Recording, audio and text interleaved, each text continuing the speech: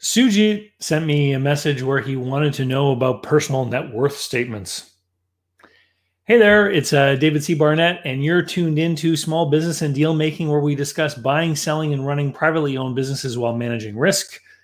So, if you're looking to make your own way in life by being a business owner, or you're looking to grow or exit the business you already own, then you come to the right place. So, I got this comment from Sujit, who was watching the video I made about business brokers' commissions, um, which was called, "Hey, Mr. Broker, can you share a paycheck with me?" Sujit sent me this question about personal net worth statements. And he says, a personal statement of affairs or a personal net worth statement is part of the conversation that you always have with a lender when you're going to be making a business loan. And he asks, are there certain things that you can do to make your net worth statement look better for the banker, right? And so here are some of the things that he suggests. If you lease versus own things, does it make a difference? Does owning a property make a difference? And what about, the prices that you put on the different things? So for those of you who don't know, a personal net worth statement or a personal statement of affairs is basically a balance sheet for you as a person, where you list out all of your assets and your liabilities. And if the assets are greater than the liabilities, then you have a positive personal net worth. If you owe more than your assets are worth, then you have a negative personal net worth. Or some people might say that you're insolvent, although the definition of that's a little bit different, because a lot of people might say it has more to do with your ability to service debts that you have, whether or not you're insolvent. So for example, a young person who's in their third year of university studying to be a doctor could have a huge student loan, very little in the way of assets. They could literally have a negative personal net worth figure, but they don't have to make any loan payments until later when they're graduated, and they'll be a doctor at that time and they'll have a lot of income. So we wouldn't say that that person is insolvent necessarily, because they can service their debt, and in the future they're going to have a greater income. So when it comes to a personal net worth statement, what sort of assets are we going to be putting on there? I just mentioned someone studying to be a doctor. So does that mean that we put on there our college degree that we spent hundreds of thousands of dollars obtaining, and that becomes the balancing asset to our outstanding student loan? No, we don't do that. Basically, what bankers and lenders are interested in only on your personal net worth statement would be tangible assets, because the way they look at it is they're saying, if we make a loan to this person, what is their ability to bring further resources into this business if things don't go well? Or conversely, what things can we go after as far as collateral if they can't repay the loan? So when it comes to the assets on your personal net worth statement, they want you to list out the actual things that you have that are real and have tangible value. So these would be things like real estate, if you own a house, things like a car, things like investment accounts, etc., etc. Now, the way that they look at these things that you put on is going to be differing depending on which institution you're dealing with. So for example, if you put on your personal net worth statement that your house is worth $300,000 because you feel you could sell it for that, the banker may adjust that for what they feel might be the cost of selling, like a real estate agent's commission, for example.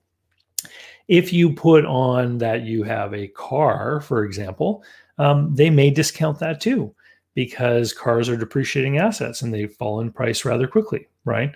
And so I've seen people put different things on a personal net worth statement to try to make it look as good as possible.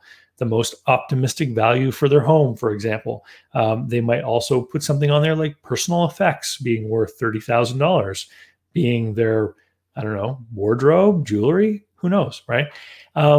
So those things are usually pretty highly discounted by a banker. They don't want to have to auction off your rings and your earrings and your, paintings and things, unless that you happen to be a person who actually has personal effects that are of true and measurable value. Like if you bought a painting at an auction, put on by Sotheby's, and you can have a receipt saying that, I paid, $100,000 for that painting or whatever, then they may consider putting that as part of your personal net worth.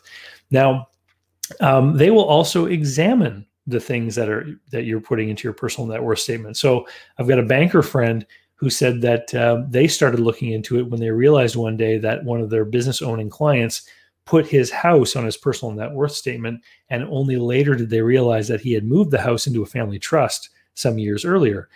The customer probably didn't even think of that. To him, it's his house, but he actually doesn't have the title to it anymore. He put it within a family trust structure to protect it from people like the bankers if they ever wanted to go after it. So that can't be on the personal net worth statement. Now, does it make a difference if you own your car and have a loan against it? Meaning you can put the value of the car and then the outstanding loan as a liability, or if you lease a car. Well, in my experience, if you lease a car, they often won't let you put it as an asset, but they may include the balance of payments outstanding as a liability. So that kind of strategy may actually work against you if you're just thinking about juicing up your personal net worth statement. In fact, probably the most reliable way to boost your personal net worth when it comes to cars is to do what we instinctively know makes the most sense, which is to buy a used car that's pretty much already depreciated and pay cash for it so we have no debt. And that truly becomes a free and clear asset. Cars in general, though, just aren't really good assets. Really, what the bankers want to see is they want to see cash, they want to see investment accounts, they want to see real estate, and they are going to discount them. So for example, a few years ago when I was doing my own application for a mortgage, I had put on my personal net worth statement the value of my business. Now, can my business be sold? No. But what I just did is I put the cash balance in my business bank account, and I just said, I own this business and this is the cash. The banker asked me, they said, oh, you have that cash in your business? And I said, yeah. And they said, well, if you take it out, you're going to have to pay taxes. So they marked it down right there because that money had yet to be taxed. Because here where I live, as long as the money stays in there, it's okay. But when you take it out, you face taxation. And so they discounted it to that amount. So it can be difficult. I mean, I know some people have told me stories of going to mortgage brokers and people like that who will give people advice on how to juice up their personal net worth statement, but it will be examined. So don't ever lie. Don't ever put anything on there that can't be substantiated, because if they catch you in something like that, then that in itself could completely disqualify you for any kind of loan. So be as transparent and honest as possible, and realize when you decide to do things like go to university, that you are going to be acquiring an intangible asset which can't go on your personal net worth statement, but which will have a liability which very much will go on your net worth statement. And so in my initial example with the doctor, a lot of young people who finish university, who borrowed a lot to get their degrees, they're going to have negative personal net worth for an awfully long time. And this is one of the reasons why you really have to make sure when you decide to invest in something like a university education that you're going to be investing in something that is actually an investment that is going to lead to a higher income in the future. Otherwise, you're probably just signing on for a decade of negative personal net worth, which is going to seriously impair your ability to borrow in the future. When you borrow a house to buy a house, the banker will look at that newly acquired asset and the liability that they're going to create with the mortgage. And it might make sense for you to acquire that house with the mortgage because it's going to help you move ahead, and it could help eventually grow your personal net worth statement. But if you want to borrow to buy a business and there's goodwill, well, again, we're introducing a whole world of new intangibles that are not going to help you with your personal net worth, depending on how the lender looks at it. And so it's a much deeper question than simply saying, do this, don't do this, or here are the 3 keys to juicing up your personal net worth statement. The only thing that I can guarantee you is going to improve your personal net worth statement is if you live below your means, pay your bills on time, eliminate high interest debts as quickly as possible, so that you can present something that shows that you have liquidity, which means freely movable cash, not in retirement registered accounts like 401ks or RSPs, etc.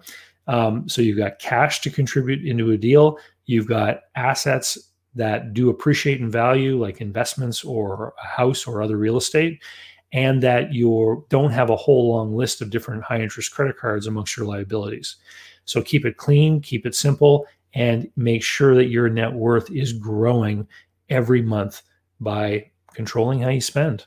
Anyway, if you like the video, click the thumbs up, please hit subscribe. And if you don't want to miss any of my videos, you should be heading over to davidcbarnettlist.com, where you could sign up to my email list. You can also find that on my blog site, davidcbarnett.com. And if you're looking at one day buying a business and you want to be properly prepared and learn how to manage risk, head on over to businessbuyeradvantage.com, where you can learn how I help people buy a business and learn more about the online course that I offer there. Thanks. We'll see you next time. Cheers.